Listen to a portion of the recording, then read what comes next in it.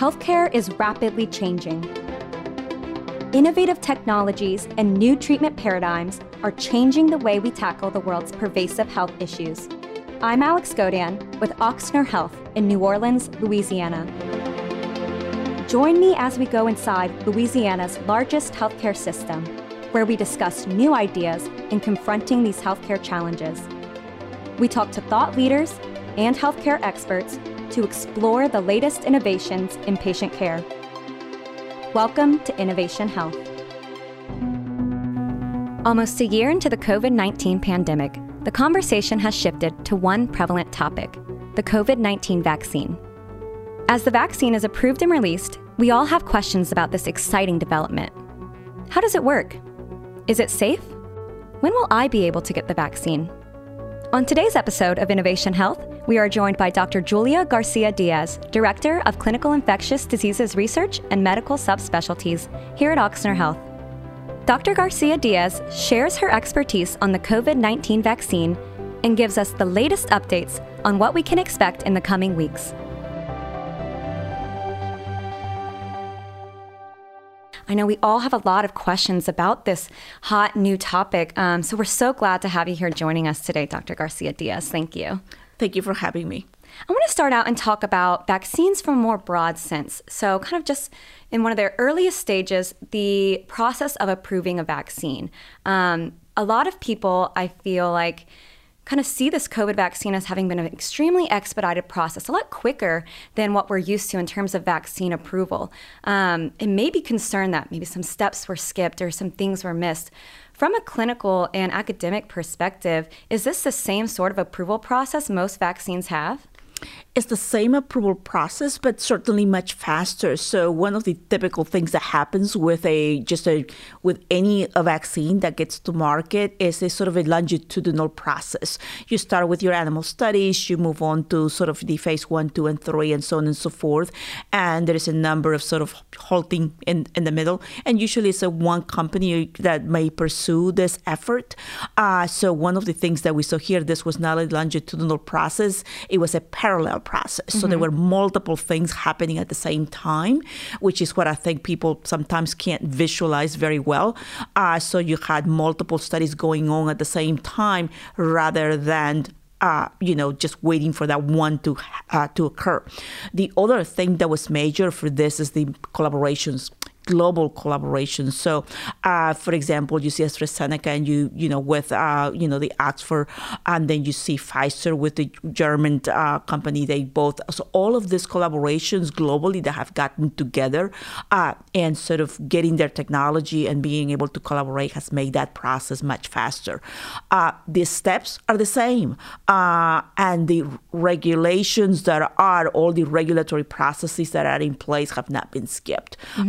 Actually, there's a lot more oversight, if you will, just to ensure that has not occurred. Because it's such a public-facing thing right now. A tremendous amount of oversight. And It's pretty incredible to think, globally, we have the greatest minds in our world all coming towards this common goal. So that kind of makes sense how we've been able to accomplish this really quickly. And, it's nice to really instill that peace of mind in people who are kind of like, well, I'm nervous. What are the side effects? Things like that, to know that the proper steps have been taken. And like you were saying, if not more so. Yeah, there's a great deal of scrutiny, right. And sort of to kind of exemplify that, we had two companies paused, and the whole world knew about it within minutes of that occurred.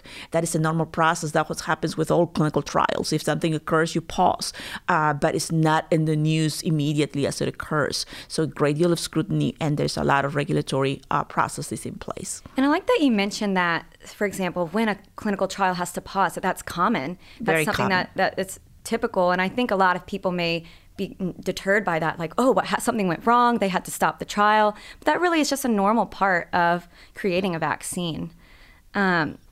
Kind of also, and you hear a lot when we talk about this process, is the emergency use authorization. So it's perfect timing we have you here today. It's December 11th at 9:47 a.m. for anyone listening. And I want to ask you, what is the current state? We heard yesterday about this I guess, this vote that took place, or this kind of FDA panel. Can you explain to everyone what that was and what it means? So there are two companies that are sort of seeking emergency use. One is Pfizer, and the other one is Moderna. They both are almost to the finish line, if you will. And so Pfizer submitted their regulatory, all of their information back on November the 20th is when they submitted it. So during those 2 weeks plus that led up to the meeting yesterday, everybody at FDA reviewed the data. And there are a number of things that they reviewed. They reviewed the data for efficacy, for safety, the manufacturing, everything that Pfizer sort of submitted. And then they meet.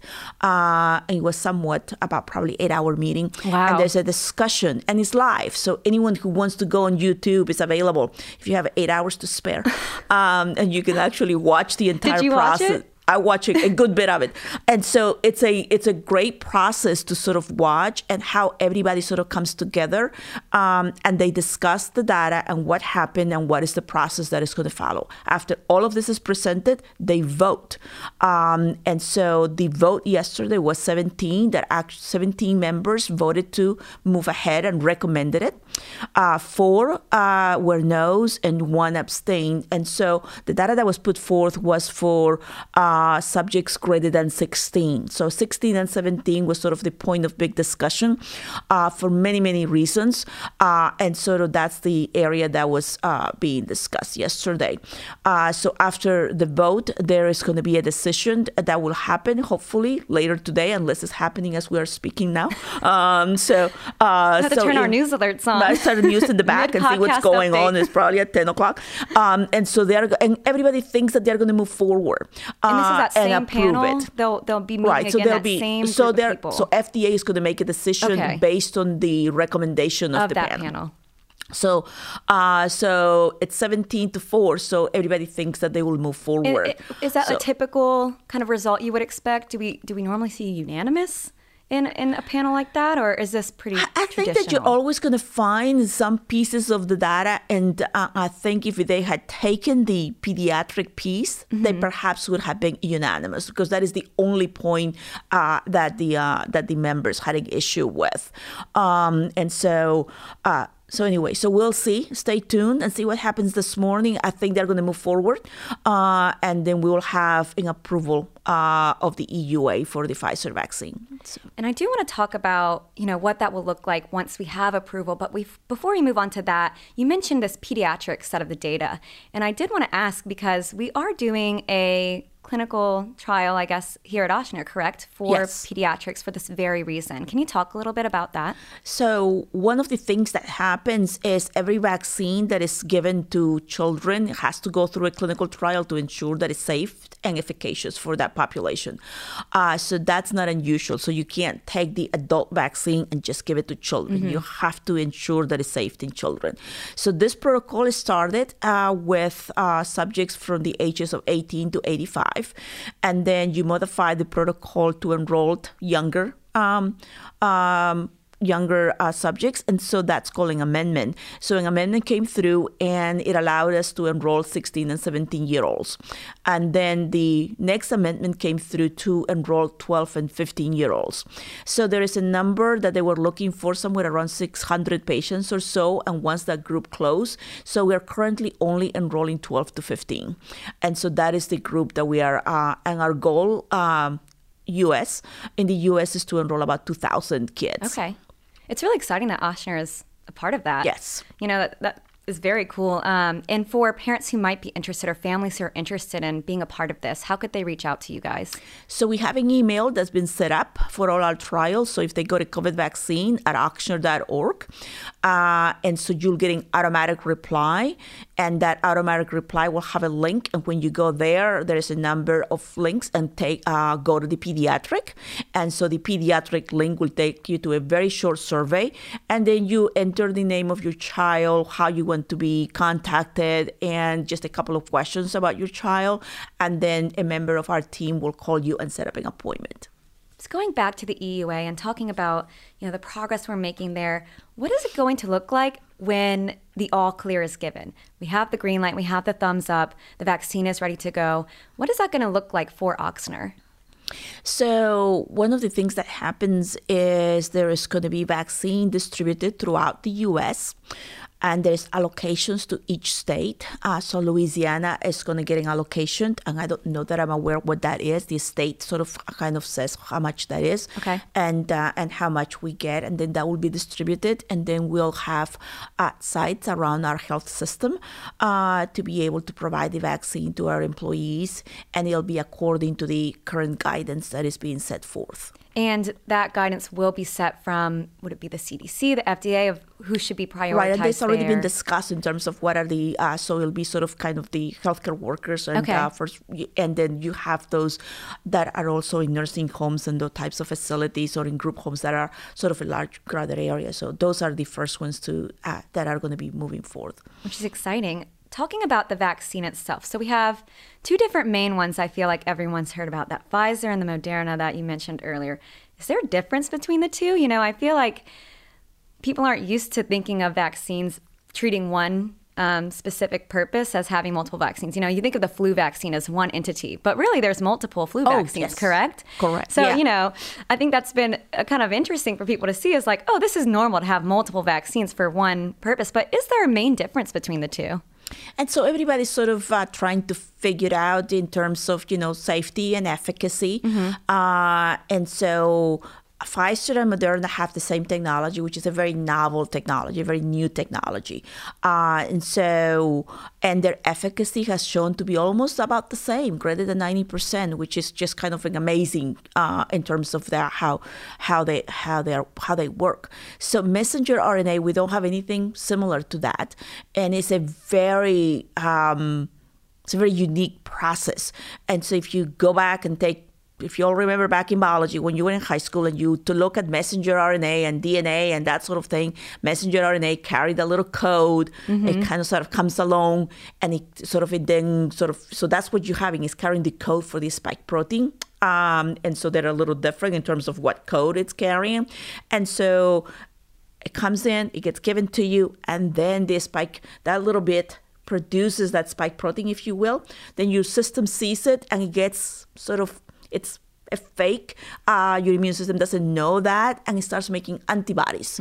And so the next time that it actually can see COVID, doesn't know that it's COVID over there, so it's able to fight it off. So that's how your antibodies are made. So it's a very unique way of doing it. So. From the clinical and research perspective, I have to imagine that this has been, just in terms of the pure science and technology being used, an extremely exciting thing. Do you think that this will change kind of the way vaccines are made in the long run? Like this kind of breakthrough technology here? I think so. And so there are some viruses and some that are not so easy. I mean, how long we are, and we have yet to have a hepatitis C vaccine. We have yet to have an HIV vaccine. So some are a little bit easier than others, but perhaps some of this technology can be applied to some of, other diseases that we have not been able to move forward. So I'm not a scientist at that level. But certainly, I think the technology right now is just going by leaps and bounds. So. Finally, a silver lining, I guess, to everything is really the strides that are being made in science and medicine. Yes. So what could, for example, someone getting the vaccine expect in terms of a side effect maybe, or what can we expect to feel like once we get that first dose? And so not everybody is going to get symptoms. So Pfizer published some of their information some time ago, and actually their report was in the New England Journal yesterday. It got released. So if you all want to see much more information, you can certainly see it there. So one of the two things that came up was about fatigue and headaches. About 3.8% headaches, but you're thinking about these are 44,000 people, somewhere around perhaps, that were enrolled into this trial. There were people with fever. We can prevent you having pain at the site, just like any vaccine. So you'll have pain at the site. You may have a little fatigue. You may feel tired. But all of those are signs and symptoms that your body is just working and have this immune response. That's with the first vaccine. If you have it with the first vaccine, you're probably going to get it with the second vaccine. So that would be something that you would expect at 21 days when your booster comes around. And I think one of the myths running around that I'm sure you've heard time and time again are people kind of wondering, this vaccine can actually give you COVID-19, and it really can't. That would just be the body's normal response, the symptoms you're describing, correct? Right. So that's a response that your immune system that's sort of making, what it's supposed to do. That little piece does not have the virus, so it really can't give it. It can't give you COVID because it does not have the virus. That's not what it is. So just like the flu can't give you the flu, just like the flu vaccine cannot give you the flu. What about a patient who has already been infected with COVID-19 and been diagnosed with that maybe even a month prior or 2 months prior? Would they still receive a vaccine? Yes, so we don't know how long their immunity is going to last. So at this point, there are so many unknowns. So if you did have COVID, we're just saying to go ahead and get the vaccine until we get more information in terms of how long your immunity is going to last. However, we are not testing to see if you had COVID before we get you the vaccine. You're just getting the vaccine. And on that note, kind of just different vulnerable populations. We have a lot of different patient types, pregnant women, people, transplant patients who all kind of want to know, like, is this vaccine going to affect me differently? Is it safe for me in my certain situation? Is there any data on that coming out in the future? Is that in the works? So it's probably there are populations that are called special populations, and are those that you just mentioned. So we still don't have information on the 12 to 15. We're still gathering that. We don't have information on the little ones, the 5, 6, 7-year-olds. That still has not moved. Pregnancy, we don't have information on pregnant women. They were excluded from the trial for the obvious reasons. Immunocompromised patients. However, they did immunocompromised is sort of a very large, you have transplants, you have HIV patients, Cancer which patients. They did sort of allow at the end of the trial, so there aren't that many. But there are a number of immunocompromised individuals for different reasons, so we need more data in terms of safety, and perhaps is it going to be as efficacious in those populations? We don't know, so I think we need more data. Kind of where we are now, I know we talked about earlier, we still haven't gotten that full EUA, but for the general population who just is kind of getting anxious and wanting to know, when will I be able to get it? They're not necessarily in that priority first wave. Where should those people turn? Where should they be looking as a source to know, like, okay, it's available for me, or when should they expect it even? So it's a lot of it is a production. How much do we have? How much is Moderna going to have? How much is, you have multiple other ones. You have Novavax, Janssen, you have AstraZeneca. When are those, and is there going to be enough? And gotta imagine it's not just the U.S., it's the entire world. And there are a number of vaccines abroad as well. So hopefully there's certainly going to be enough information in the media in terms of when is the next group coming and what those groups are going to be. And so they'll be in stages trying to vaccinate the most vulnerable first.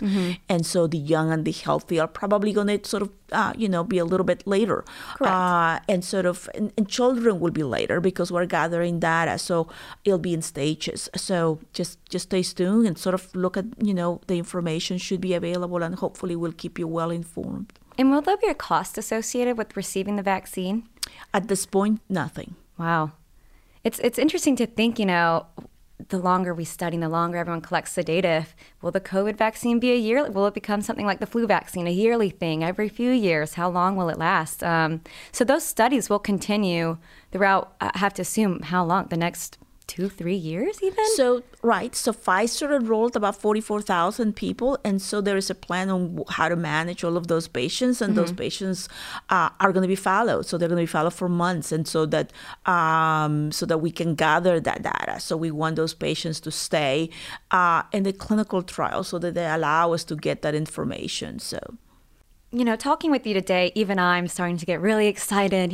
A vaccine's coming, it's almost here. And I think it's easy for a lot of us to think, oh, okay, this is about to be over. We're out of it. It's done. 2021 will be back to normal. But that's not necessarily the case, is it? So if you can give from, that clinical perspective, what can we expect life to be like when the vaccine starts rolling out? So first, people need to get vaccinated. They have to get up there and be vaccinated. If your number is called, please get your vaccine. But it's going to be some time before the population, we get enough people in the population to be vaccinated. So in the meantime, you have to social distance and you have to wear a mask and you do have hand hygiene. So those are must until we get to that point. So some people think that if they got the vaccine, they can stop wearing a mask. You can't. Just wait till we tell you that it's okay, so that we can make a difference and sort of be able to get the entire population to the point where we want to.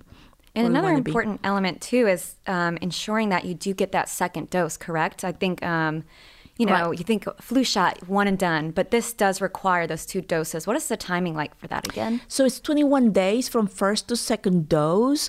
And I think a lot of people are seeing that there is some reports that if you get one vaccine is okay. But when the EUA comes out, it's 2 vaccines. That's the data that has been presented. That's the data that has been reviewed. So get your booster to ensure that you're fully immunized under the current guidance. And again, in terms of immunity, we don't know how long it will last, correct? Necessarily. Correct. That's so we don't know how long it's going to last. And so we'll just need to follow those patients and see what happens. As we wrap up, I do just kind of have sort of a different question for you. You've had an incredible career working in infectious diseases. What does it mean to you to be a part of the COVID work being done at Ochsner and be a part of just the incredible things going on to really save a lot of people here? It's daunting at times. Somebody asked me what was it pre-COVID. I don't remember pre-COVID. So that was, it's all a blur. It's all a big blur. I think this is probably the biggest thing that I've done in my career. Wow. And so not to sort of see how old I am, but I was at the sort of when HIV sort of was coming, and this is nothing like that. HIV and the vaccine, the medications took years, and this has occurred within less than a year's time. All the things that we're putting forth, so it's just amazing to be part of this, and hopefully, we can sort of make a difference just with the little things that we're doing in the whole scope of things. Absolutely. It's truly incredible. And I think I speak for everyone when we express immense gratitude to people like you and our healthcare workers who really are making a difference here. Thank you. For more information on the COVID-19 vaccine, visit www.ochsner.org/vaccine or call the COVID-19 hotline at 504-842-0201. Thanks so much for tuning into this episode. I'm Alex Godian with Ochsner Health. Join me again next time for another episode of Innovation Health.